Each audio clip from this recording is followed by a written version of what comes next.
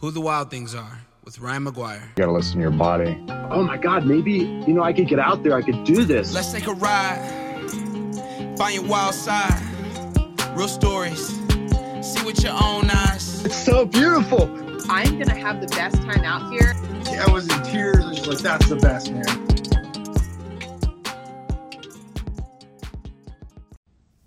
Welcome back, everybody, to episode 19 of Who the Wild Things Are. Hope everyone's having a great Wednesday and you guys are out there getting it done. Speaking of getting it done, our guest this evening is a young woman who has done absolutely that. She has been absolutely crushing it on the ultra circuit, and Katie Knight is an exceptional example of taking your passion and turning it into a priority. Katie's a hybrid athlete. She's been crushing it in the ultra circuit, whether it's Spartan, Tough Mudder, all of those things. And she's also a personal trainer, entrepreneur, and really just excelling in all of those different areas. So it's going to be super exciting. And we'll get Katie in here and we'll get rocking. Appreciate everybody joining. Hello from Australia, Robert. I feel like maybe listening to her, I'm going to start sweating just hearing about all these miles, but I'll do my best. Here's the first special guest. There we go. How we doing, Katie? Doug, say hi.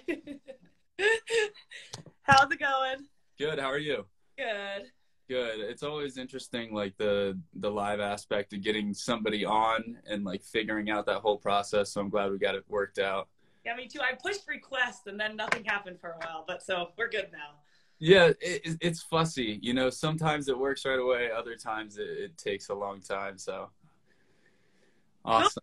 How's it going? Everything's going good. I think this is maybe the second or third ultra runner I've ever had on the podcast. So I'm super interested to like pick your brain tonight and just like hear all of kind of what has made you successful in the ultra circuit. And kind of before we get to that, a question that keeps coming to mind is, how did you get to this place? Like, how did you decide I'm going to run for multiple days on end through the mountains, desert, all that stuff? Was this like your destiny? Were you always a big runner?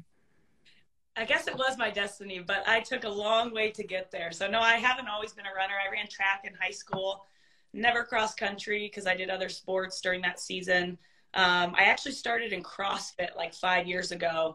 That was my main focus, doing big comps local around Colorado. And then I've told this story before, but a bunch of us from the gym, a bunch of dudes were like, I'm going to run the rim to rim to rim. So that's in the Grand Canyon.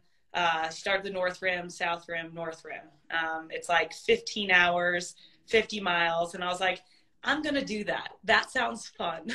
And then a month later, I hit the 50-miler in Bryce Canyon as an ultra. And I was like, I like this.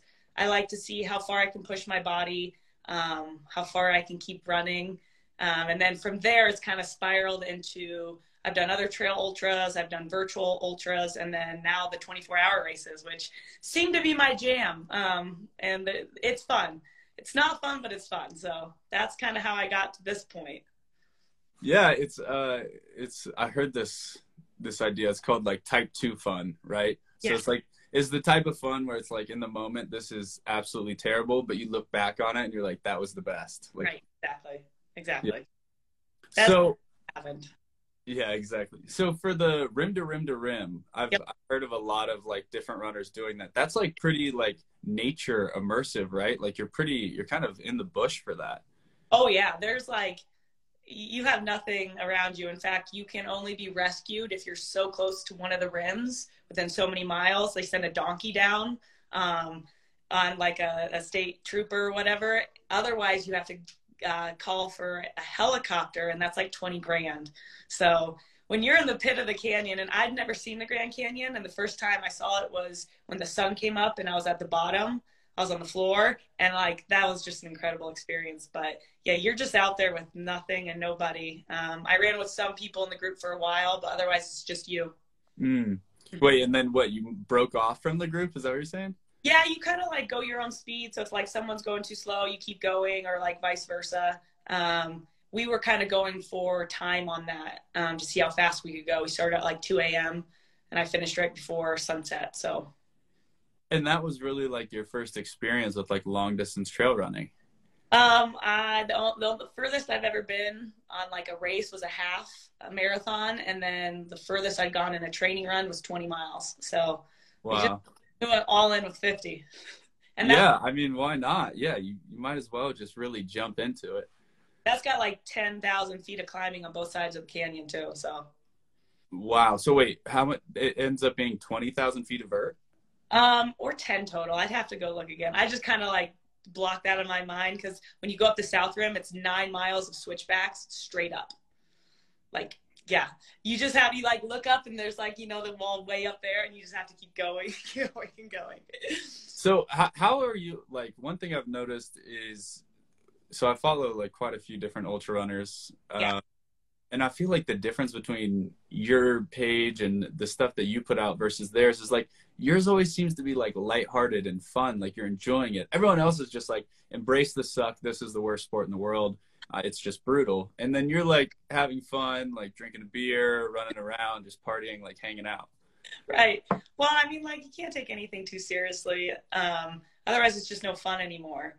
And it is like, it's painful. It sucked. Like, on a 50-mile race before, I've had to like bite a stick because my knees hurt so bad. That was like the only way I could like embrace the pain.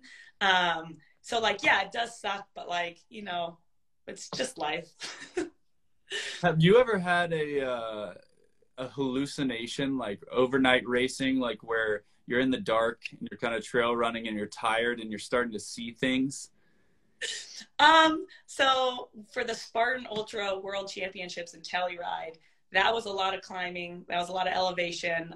And it was probably around like 3 a.m. I like sat down on the trail for a second and I was like, man, I'm really tired. And like, I think I might've like either fallen asleep for a hot second or hallucinated or something. Then I was like, oh shit, I gotta keep going. Like you can't sit down. But that was probably like the only time through the night. Otherwise, I'm really good at having no sleep. So like, I mean, that doesn't bother me too much. So like through the night, isn't too bad. It's kind of fun. It's kind of like a party, right? You're just out there. Yeah. It's like a party, except, you're sober and in pain, but yeah, it's just like exactly. Like a party. So I think, Ultra World Championships, I think was the first time I actually heard your name. Funny story. And maybe this wasn't you, maybe it was someone that looked like you, but I've like been connecting the dots back since I met you in person. So I was registering. This was my first ultra ever. So I'm like nervous. I'm like, man, this is gonna be so hard. This is gonna suck. I'm like getting my information at the registration desk. And then I see a girl next to me who's like going back and forth with the person like, well, can I cut my beanie and make it a crop top? Because crop tops are my jam. And I'm like, how's this girl worried about her beanie when I'm about to run through the mountains for 24 hours? Like, who is this girl and what is she on? Like, I'm gonna guess that was me because they were so long and I was like, no, I want a crop top. Like, this is how I run, like minimal clothes. So yeah, that probably was me. That's hilarious. And how did you end up doing in Telluride?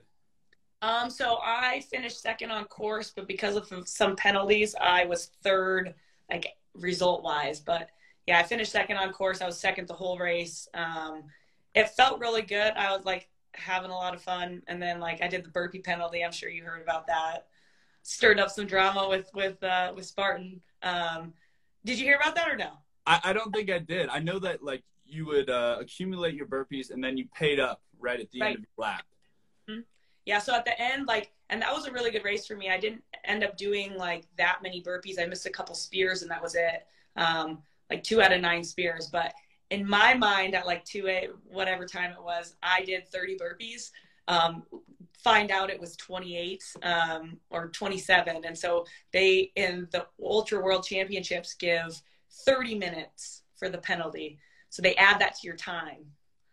So yeah, and then people are like, oh, that's too harsh, or that's, just it stirred the pot like I like to do. But so yeah, I had like an hour and a half penalty. So like there was no way I was going to finish second because of that time penalty, but I technically did. So Yeah. Gotcha. Yeah, that's a serious penalty for It burpee.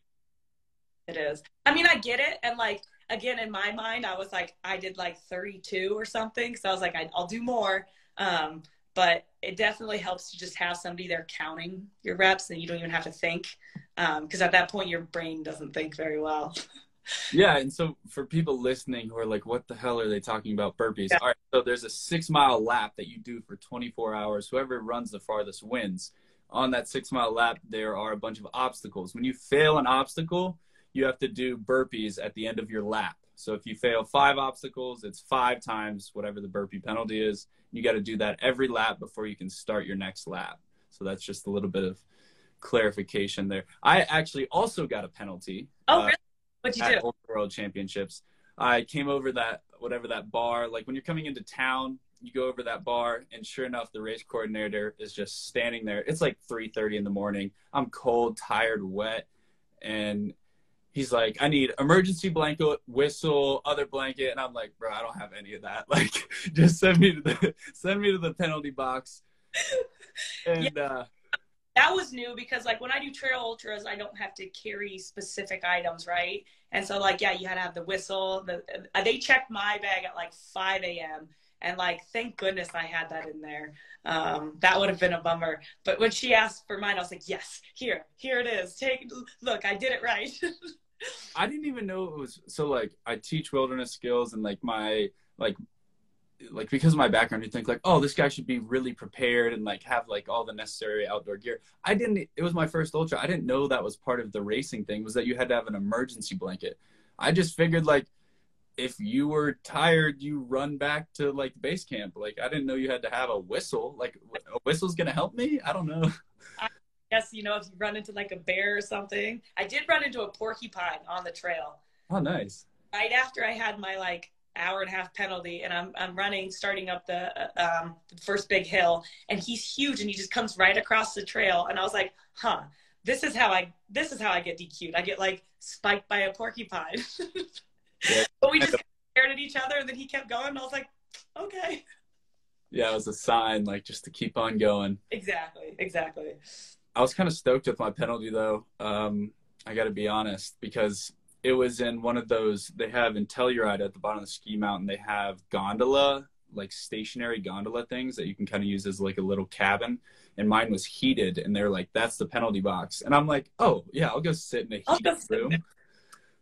Although, does that make it worse? Because I found that, like, if I keep my pit time, so everyone on these ultras, when you run through after your like mile loop, you are in a pit and you like refuel and like get new water. If you can keep that under like 7 minutes, it's better. Like, you sit, you don't get comfortable, you just like do what you need to do, and then you get back out there. Absolutely. So walk us through that a little bit for people that haven't ever experienced like a pit crew and an ultra. What's kind of the concern? So you finish your lap and you're coming in. What's on your mind? Water. So putting new water bottles in your pack. That's number one. Getting whatever like you need, something salt, sweet, crunchy, whatever. I usually like chug some pickle juice, use some BOA spray, and then like grab a snack or whatever that is, like a PB&J, pizza, whatever, depending on the time of the race. And then it's just like taking a hot second to just chill and then mentally preparing to go back out. Yeah, I found on my first ultra that I didn't know what I wanted to eat. So I bought kind of like a couple things, and like some of it I was so tired, I would bite into it and I just spit it out. Like, I can't eat that right now. I'm just not doing it. Oh, I did that all the time, where like I'd take like a couple bites of pizza and then random foods and just like a ton of things. So like my poor pit crew would like just have bites of like random things scattered everywhere, and I just like throw them and then start going. It's really funny though, because you kind of become a toddler at that point. Have like, you can understand like 3% of what's going on. Your mind is everywhere, and you're just like, little bit of cookie, little bit of pizza, everything outside of my way. Exactly. That's how you got to do it though. Yeah, I feel like I was very not scientific about it, but I'm sure there is, like, as you get to a higher level, like where you're at, like maybe there's more thought that goes into the nutrition. Well, there's definitely, you want to hit a certain amount of calories per hour. That's important. And then just like it kind of depends on the person too, because I'll start off with like really like not a lot of food, like gels and like energy and things like that. And as we progress, we get more into the solid foods. And then like as your body needs it, you know, it's oatmeal, it's pizza, it's like anything that you're able to digest. So there is some science behind it, but like at the end of the day, it's just like your body and you knowing what you can do, or what you shouldn't have. So yeah. What are the things that you should avoid eating? I mean, anything that's new to you. So like if you've never like done a training run and had it, like don't do that. Like I tried, I think it was Scratch, and I was like, oh, well, let's not do that, because I'd never really trained with it. And like same with like Tailwind, for some reason they upset my stomach. So it's like, don't try new foods. And then things that are hard to digest as well. So like lots of peanut butter, lots of like protein really isn't going to help you. I stick more with like sugar and carbs and water, which is not my normal diet. So when my body gets that, it's kind of excited. Yeah, for sure. The simple carbohydrates that just turn into like that quick energy. Right. What do you go with? I mean, so like when I'm in the bush, I have like high carb stuff that kind of tastes like sawdust, like cornmeal, acorn flour, you know, like weird stuff like that, jerky. But then if I'm like racing, like when I did the Ultra World Championship, I liked Snickers a lot. Oh, yeah, I definitely have Snickers. Yep. Dude, Snickers are so easy to eat, and they're like, I don't know, it felt like real food. I was like, for my whole life, I've thought like the Snickers marketing thing was bogus, like that it's actually going to fill you up. And then I Ultra, and I'm like, no, Snickers are great. Like, Snickers and Uncrustables, those are like my two favorites. If I have those, I can last forever. I wish we had had this conversation. I wish I knew about Uncrustables. I did. Phenomenal, because you can also like anything that you can take and start running with, so you're not sitting there eating, is better too. So like on the go, applesauce is really good. Like baby food type things, those are great. Yeah, and then pickle juice shots. That like I would take that like almost once a lap, just like for cramping and stuff. Yeah, I'm huge in the pickle juice camp. Like even in just like regular day life. Oh, really? I'm a big fan of the pickle juice and there are some electrolyte combinations where you get it, but I feel like for me, spending a lot of hours in the sun running or, you know, picking up rocks, you need like a crazy dose of sodium. And I feel like a lot of the electrolyte drinks that I've seen don't really have that much sodium. Like they're like electrolytes, but they're not really that much sodium. So sodium's super important because you don't realize how much you're losing, especially for 24-hour races or any kind of ultra. Like your body's going through so much sodium. I used to do salt tabs all the time, and then now I don't know if you see me post about BOA. Yeah. Salt sodium spray. It's phenomenal because it's like 170 milligrams per spray, and it's super easy. So like you run through transition, you spray it or you have it in your pack, and it does the same thing as like pickle juice or salt tabs, but it's just like easy. It also is, it digests in the mouth. So it's mucocostal, I think is the word. So you don't have to, if people have like GI issues with like lots of sodium or like sodium drinks, it's not going to give you GI issues. So it's pretty dope. I just found out, like I started using it. I use it for World's Toughest, and it makes a huge difference. Oh yeah. And I want to get to the World's Toughest thing, but my first question is, how does the BOA taste? Delicious. And it's like a flavor. It's like a berry blast. I could be saying that wrong, but it tastes really good. It's like kind of it's very strong, but like it's good. It's not like gross tasting at all. So awesome. Yeah, so real quick on the World's Toughest. So I've never done a Tough Mudder, so I may sound like a complete noob here, but if I heard correctly, you did your first one ever, and it was the World's Toughest Mudder, which is the 24-hour version, and you won the World Championship. Yes. Yeah, I'd never done one, and so all I could do beforehand was look at YouTube videos of obstacles, and then just like when I got to the station, as like obviously I got better at it as the night went on, doing them like, you know, so many laps, but yeah, it was a little tricky. Like I'd be like, okay, so what do I do? Is like, am I doing this right? Can I touch this? Can I do this? But yeah, first Tough Mudder ever. Super fun, cool experience. Like the community is so awesome. That would be my takeaway. They're just amazing people.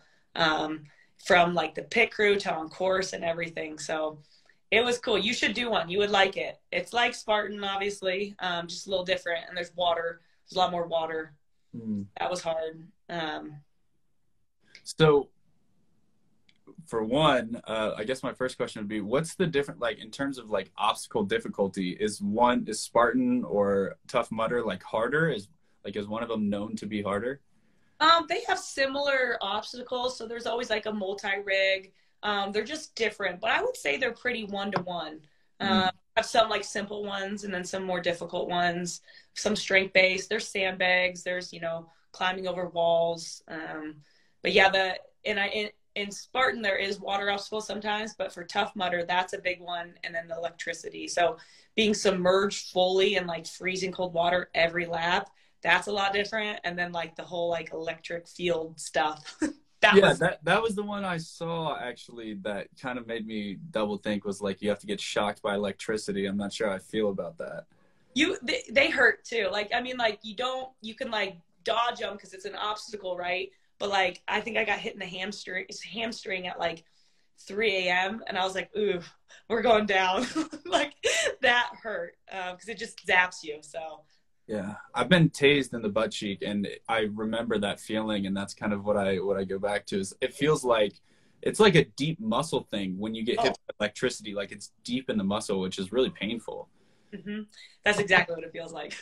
Yeah, so maybe I'll wait on them. Yeah. You can get like super like limber and like dodge them, kind of like Spy Kids when they go in and out of like the laser beams. So it's kind of like that. So there's one where like it's like strings across, and you're supposed to weave in and out and dodge them unless you don't, and then it hurts. But so there's a chance you won't get shocked. So I guess my biggest question about the World's Toughest Mudder thing was like, why did you kick everyone's ass? Like what did you have on your side? Like you came in there first time and you dominated. How does that happen? So I would say like what's different about me compared to other ultra runners is my strength. So like strength endurance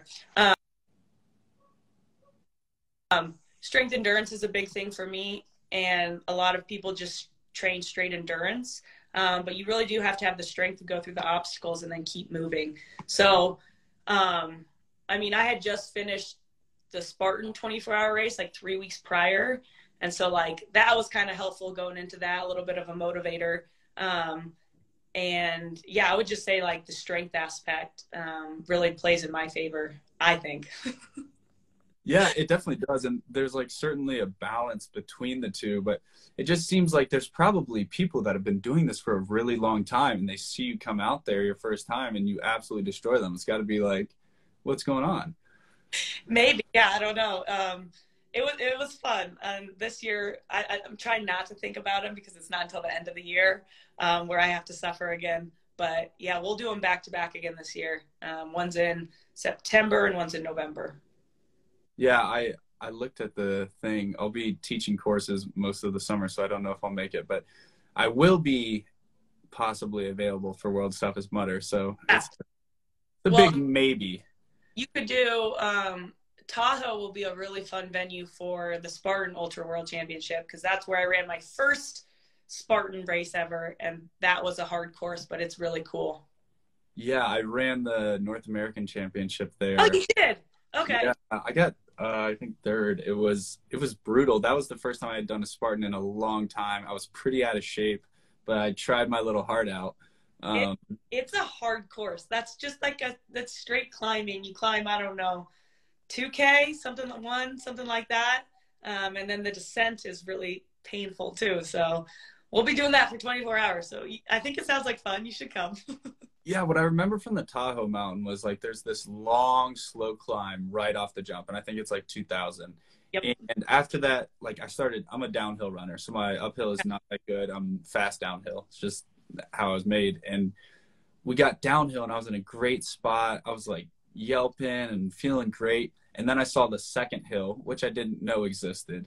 And it's literally so steep that you have to put your hands on the ground in some spots. Yeah. And it's just like an hour and a half of climbing up a mountain, and it was absolutely miserable. Was that for the ultra? No, I did the Beast. The Beast, okay. Because they had the ultra runners run to the very top of the mountain. So we got a third hill, and then I think it was a sled drag at the top. So you got to dodge that.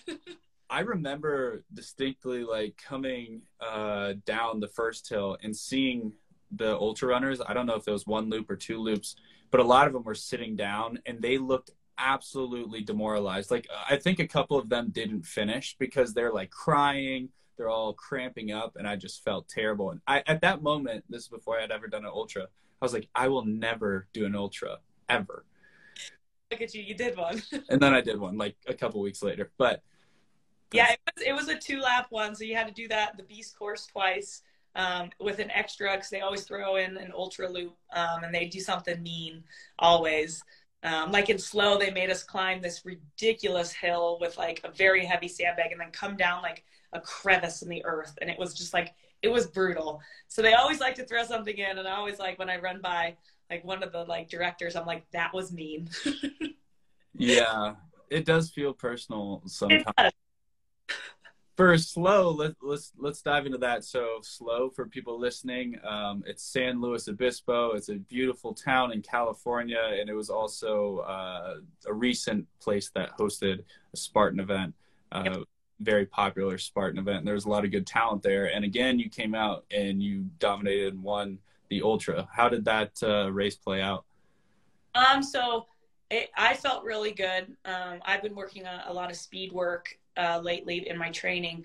I'm used to a lot of climbing, and that's kind of where I thrive, is like uphill power hiking and climbing. And this was just all flat.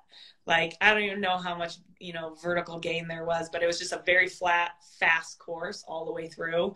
And the first lap was like really long. They put it at like 17, 18 miles, which was like kind of brutal. But overall, like the obstacles went well. And then I was able to keep a pretty quick speed because everything was so flat. So I would rather get back to the mountains, but it was a fun course, cool venue. I've never been to San Luis Obispo, and it was beautiful. So I'll take it. Yeah, it is a gorgeous, gorgeous area of the country. So for all of this, how important is living in the mountains and having that ability and that access in your backyard? I wouldn't want to live without it. It's phenomenal, whether it's mountain biking and climbing a lot, or just, obviously climbing on foot. I think it makes a big difference. You can do it if you live somewhere flat with like treadmills, and, there's always big hills in every part of the country, but having the mountains and training at elevation, like, I wouldn't trade it for anything. It's also my happy place. So I just love the mountains. I'm sure you do too. You're in the wilderness all the time. So yeah, I like it. Yeah, the altitude piece is a big one because, you can go one way. You can go to the coast in San Luis Obispo, but for the people from San Luis Obispo to come here or to come to Tahoe, it's not an even playing field at all. Well, I was living in California up until Telluride, and so that was a little like, uh-oh. And you could definitely feel the altitude, especially by the end of the race, and it was cold. So, like, your lungs are kind of wheezing by the end of it. But we made it through. Yeah, I had just come back to Colorado before Telluride, kind of same thing. But I remember going up, it was probably only like 9 o'clock. So we'd been racing for like 12 hours. And I remember seeing the ambulance picking somebody up off that first hill. And I was like, oh, shit, this is real. You can die. Well, you can get sickness. You can get a lot of things that happen. And where you just like, you can't breathe anymore. And I think that is what happened. 12 hours is also usually the cutoff from what I've been told and what I've felt is like, that's like kind of the make it or break it. So like if you get to midnight, if you can get past midnight, like you're pretty good, all things considering, but it's usually that time frame that you got to get to. Yeah, I definitely want to try another ultra because I feel like I definitely left some gusto out there, like felt like I could have gone further. And maybe that's just how 24-hour races feel. Well, actually, I guess when you run as far as you do, it probably feels like you did about all of it. Yeah, I think Tough Mudder, I think that was all I had in me. Like, if I would have had time, it would have been nice to set the record for the most miles. I just ran out of time. Same thing for Spartan too, is like you have a time cutoff. You have to start your last lap by a certain time. And for Spartan, it's real strict because you get disqualified like nothing counts. Where I think Tough Mudder, you just like, you make it back in and it doesn't count. So I played it a little bit cautious. I probably had time for another lap in Telluride, but we just weren't gonna go there and risk getting DQ'd. Yeah, I remember. I think it was Mark Cadet who won. Yeah, he had like came in at like 8 o'clock or whatever, and had like 2 hours, and he went on another lap, like 6 more miles after running for a full day. And I'm like, dude, what if you like? I don't even know. It's something. It's a dangerous game. It's a big risk to play. But yeah, he did it. And those laps by the end were taking people 2.5 hours. And that's why I was like, we're not going to make it back. Yeah, absolutely. Because like for people listening that have never done the Spartan, you might not realize, like, yeah, you got to run 6 miles. But part of that is like in the middle of the 6 miles, you have to grab a 50-pound bucket, walk down the mountain, walk back up, and then continue running. That's just one obstacle. And there's a variety of things like that. And the train of climbing 2,000 feet each lap. So yeah, and frozen Olympus in the middle of the night where everyone was falling off. That was. Yep, exactly. So for your ultra runs, like the trail runs, do you train in a similar manner for like Spartan and your hybrid races as you do for like long 50, 100-mile trail runs? Oh, that's a good question. So like right now I have High Rocks and Go Ruck games coming up. Not a lot of ultras. So we'll do more speed work. We'll do more gym sessions, more strength endurance. And then as like the season goes and we'll hit more ultras on trail and then also the 24 hours, it will be more time on the trail, more time on foot, on the mountain bike, and less time in the gym. So like it kind of changes depending on what races are coming up. Right on. For those longer, just like strict trail races, do you ever use trekking poles or is it all just straight up on foot?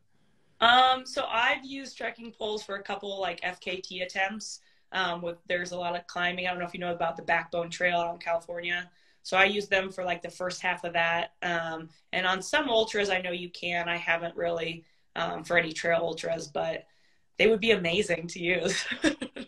So knock that acronym apart for people. FKT, like that's own time. It's on like Strava. It's like a segment of some trail somewhere in the world. There's thousands of them. And you try to go for like the fastest. You can do it supported. So you have like a crew who's like giving you fuel throughout the whole, run, however long it is.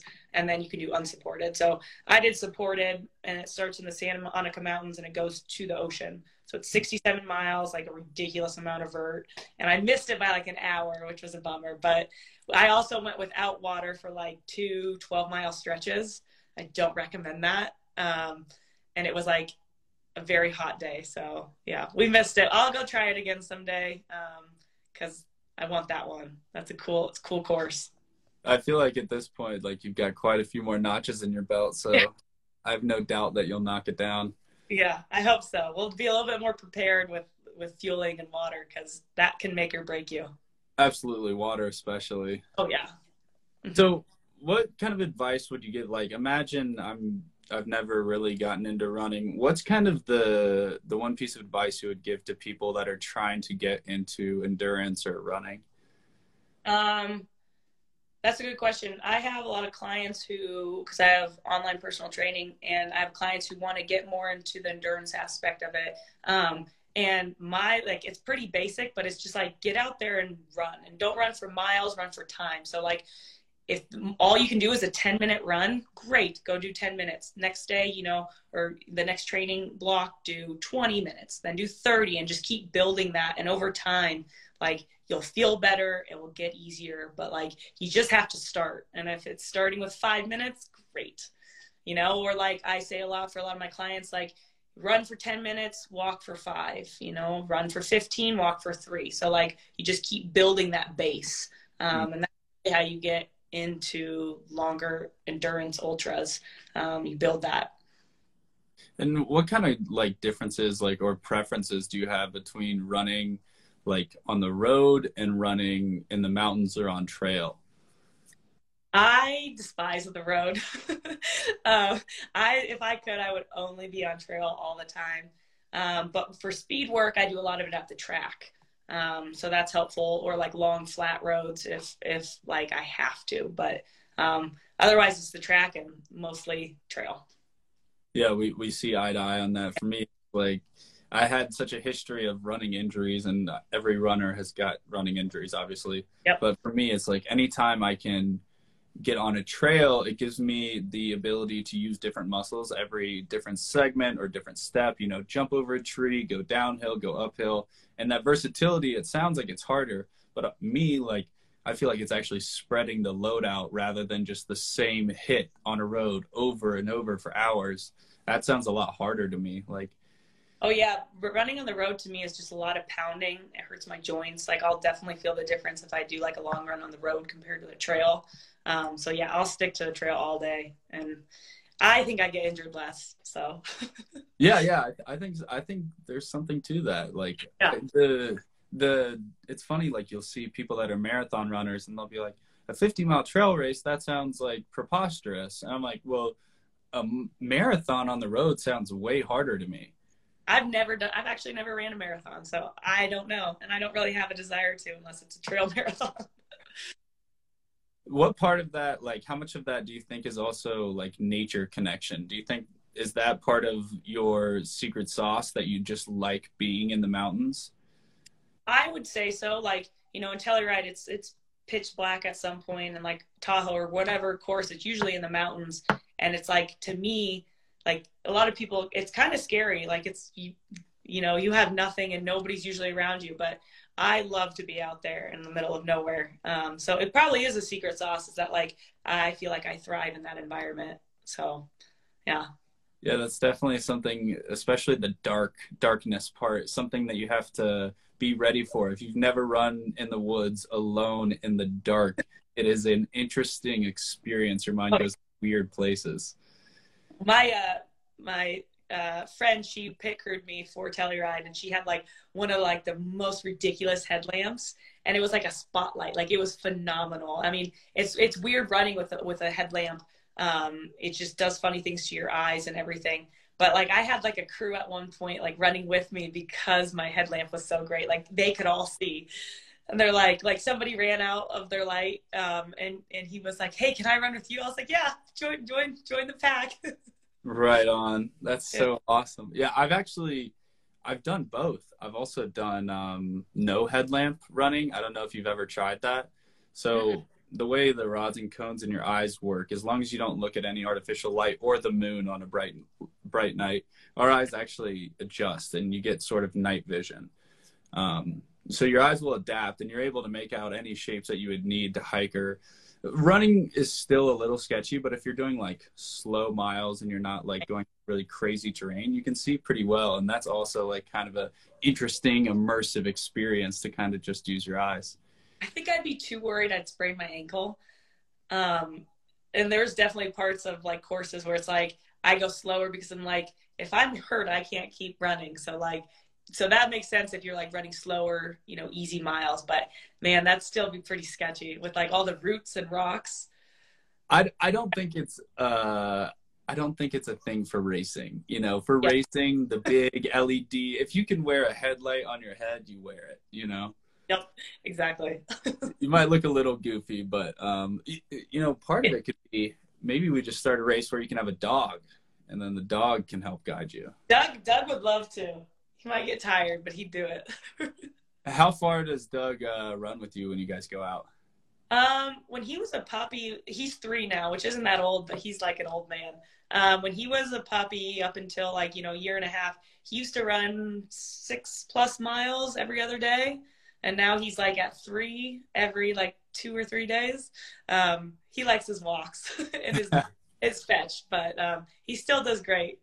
And it tires him out too. So he's actually one of the best pit crew members I've ever had. He was in San Luis Obispo, and he was great to see during the race in the pit area, get some support. So it was fun. Yeah, it's always funny. We had a gentleman and his son running the ultra next to us in Tahoe, in Telluride. and they had all their food laid out. They were getting everything organized, and sure enough, this chocolate lab comes over and just smashes like all of this guy's food before the race. He was furious, like, whose dog is this? It was I mean, it was funny. It wasn't, but it was also kind of hilarious. I mean, that's a big bummer, but that's funny. Yeah, it was one of those things where I was like, I'm kind of laughing when I shouldn't be. I'm sure eventually they laughed about it. Yeah, absolutely. I think I remember seeing that guy out on the course, and I remember making a joke to him, and he laughed later about it. He thought it was funny. So that's probably one of the best parts is like you run with different people throughout the entire race, and I've made some like pretty deep friendships doing that. And then like I saw them in Telluride, and then they were at Tough Mudder, and you'd run by them. It's like it's a cool community. Especially everybody's kind of suffering together. So I've made some good friends during races. Yeah, it's a weird like human thing where it's like we get so close to each other when we're all in agonizing pain together. It's like common connection, common bond. Yeah. Yeah, it's a weird like, I don't know, evolutionary, response to misery, I guess. Misery loves company, right? That's what they say. So I guess one question I have would be on days where you feel miserable, days like I don't want to train, I don't want to, get up and run 10 miles. What is your secret? How do you get out of bed, and how do you crush like whatever training that you had set out when you don't feel like it? Yeah, that's a good question. You kind of have to like picture the end result, like why you're doing it. Because there's definitely days like that where it's like, I don't want to work out today. I don't want to train. And some days you listen to your body and you take, whether that's a mental health day or, let your body rest and recover. That's important to listen to, because if like the training's not even going to be worth it, like you're not going to even like go as far as you can. Sometimes it's not worth it. But usually I'll still convince myself to like be motivated and go. And that's usually like picturing the end result. The next race or whatever, that it's this is why I'm doing this. So yeah, I think it's an interesting thing because you certainly have to listen to your body, and that takes practice. But sometimes my body tells me that I should eat an entire gallon of ice cream. So I have like this back and forth where it's like, is my body actually telling me the right thing? Right. So yep. And I think rest day is really important. I used to not take one, and then I really got into the routine of every Sunday, no matter what, is rest day. And you can still walk and do yoga and stuff, but like just giving your body and mind like a break is really smart. And then you can hit it hard come Monday. But I think everybody should have a rest day or two if you need, depending on what your training is. So yeah, it helps. Yeah. And I've seen you do a bunch of different cross training too, which in some ways it's a bit of a rest day for certain parts of your body that are usually higher impact. Right. So like if I'm going to the gym and I'm doing like upper body or something, like my legs get a break, my knees, my feet, my ankles. So it is helpful to kind of switch. And yeah, I do a ton of like hybrid training. So gym days, run days, bike days, mostly 2-a-days. Some days are just one workout. So how do you structure the 2-a-days? Is it like weights and then running? Just depends, but usually it's like a bike or a long run in the mornings. I try to put those kind of endurance pieces then, and then the gym in the afternoon. But they can switch depending on life and schedule, but yeah. And then do you apply kind of the same training that you do for yourself to all the personal training and clients that you have in your own business? So it depends. So I have clients that are in a wide spectrum of like goals, whether getting fit again after having a baby, whether that's wanting to run an ultra, to win Tough Mudder, or whatever.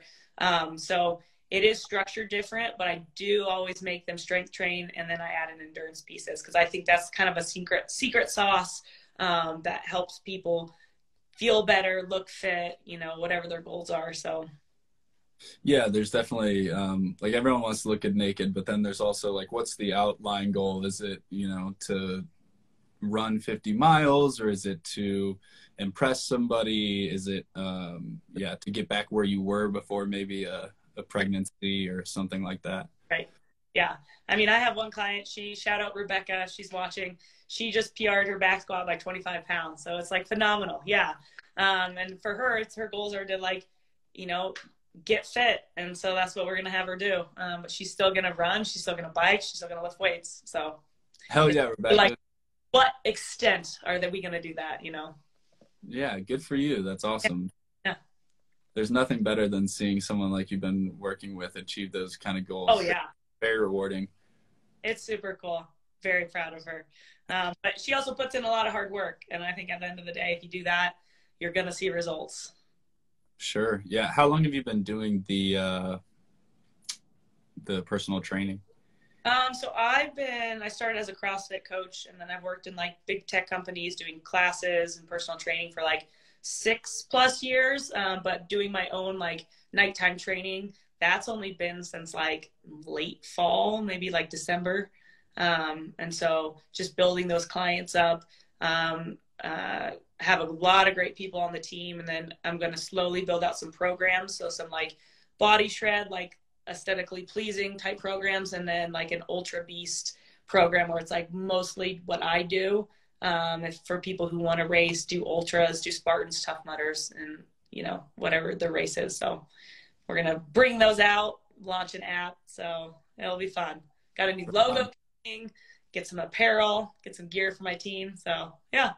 Wow, exciting. that's exciting. Yeah. Lots of things moving and shaking. One question I have for you would be, when you are deciding what workouts to do, are you training or making your training plan like months in advance and laying all this out? Or are you kind of treating it day by day, week by week? So I trained myself up for Spartan and Tough Mudder. And that was kind of me doing what I think I needed to do per week or per day, how my body felt, what I needed to work on. And now I have a coach, his name's Dennis, and he's phenomenal. So we go off what I need to work on for like these hybrid events coming up, like High Rocks and Go Rep Games, and throw in, you know, day by day what to do. That's interesting. I always have done my own programming, but I've always imagined like there might be some sort of benefit to having somebody else instilling that workout, because it gives you less of a way out. It doesn't allow you to like program out of things that you don't want to do. Right. Yeah, that's essentially why I did it, is because like kind of to take my mind out of like what I need to do. And I know someone's going to like push me to work on, you know, speed work and you know, 400-meter intervals and 1,000-meter intervals and a mile intervals. Like those are miserable. I wouldn't program for like to do that, but my coach does. And then I do them. So it's cool. So I would give that as a piece of advice too, is find a coach and find someone who believes in you. And it's going to push you. And that's what Dennis does. So. Right on. That's awesome. So I've also seen that you've kind of moved into like the fitness modeling space. How did that whole thing come about? And, you know, what's that lifestyle like compared to being like a rugged racer? So I actually, Wilhelmina, I worked for and like started with their agency in Colorado, like 2017 or so. And that's a whole different kind of game, because they care more about like aesthetics, and like not necessarily people who are actually fit. Like, you know, I've been told a lot of times I have too much muscle, to do like any kind of like shoots or like, you know, whatever. So I went away from them, and right now I work for Naturally Fit. And they're really big. They're really big on like people who are actually fit and then can model, instead of vice versa. People who like aren't and just pretend to be for like, you know, shoots and products or whatever. So it's a different space, because with training and racing, you don't really care about what you look like. It's more performance based. And like for fitness modeling, you have to. So it's kind of like a, both worlds that you have to navigate, but they do a really good job about finding me gigs that like the company believes in strong, fit women, which is really cool. And that's why I like wanted to work with them. Awesome. Yeah. I feel like the pendulum has kind of swung. It used to be really cool. Like, I don't know, when I was growing up, it wasn't as popular for models to have, like, or at least female models to have like really strong defined physique. And now I feel like it's becoming a lot more popularized, and you see like really fit women now becoming models. Thank goodness, right? Yeah, Like, absolutely. it's good. I love promoting like muscles and, you know, being healthy and fit. Yeah, so it's cool. And then it seems like one of the other ways you've kind of been spreading your brand is through different brand deals with like BOA, you mentioned. I know you've been partnering with them. How does that selection process work? How do you decide what kind of brands you want to work with?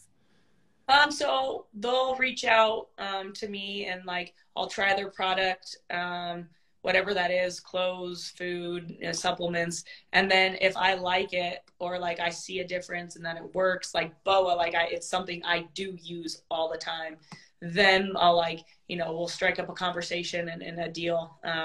Like I'm going to start working with RP Strength, and they are like a nutrition app that help you, you know, track your progress, your macros and everything, for those of you who don't know. And like, I believe in them and what they do. So I think it's important to up your game, your performance. So like, I'll work with like companies like that. But yeah, I have to definitely believe in them, because there's a lot of companies out there, a lot of products. And I want to promote things that like actually will help. I would give to my clients, right? Like I would tell them, yeah, go use RP Strength, and let's get your nutrition game on point. So yeah. Right on. That's a good segue. So there's a lot of convoluted and differing opinions in terms of like nutrition, whether it's nutrition based for racers or just general people who want to stay healthy. What's your philosophy right now on like daily nutrition? So I try to hit my macros each day. So protein, fat, carbs. I believe in like more of a protein heavy diet, which is what I mostly stick with.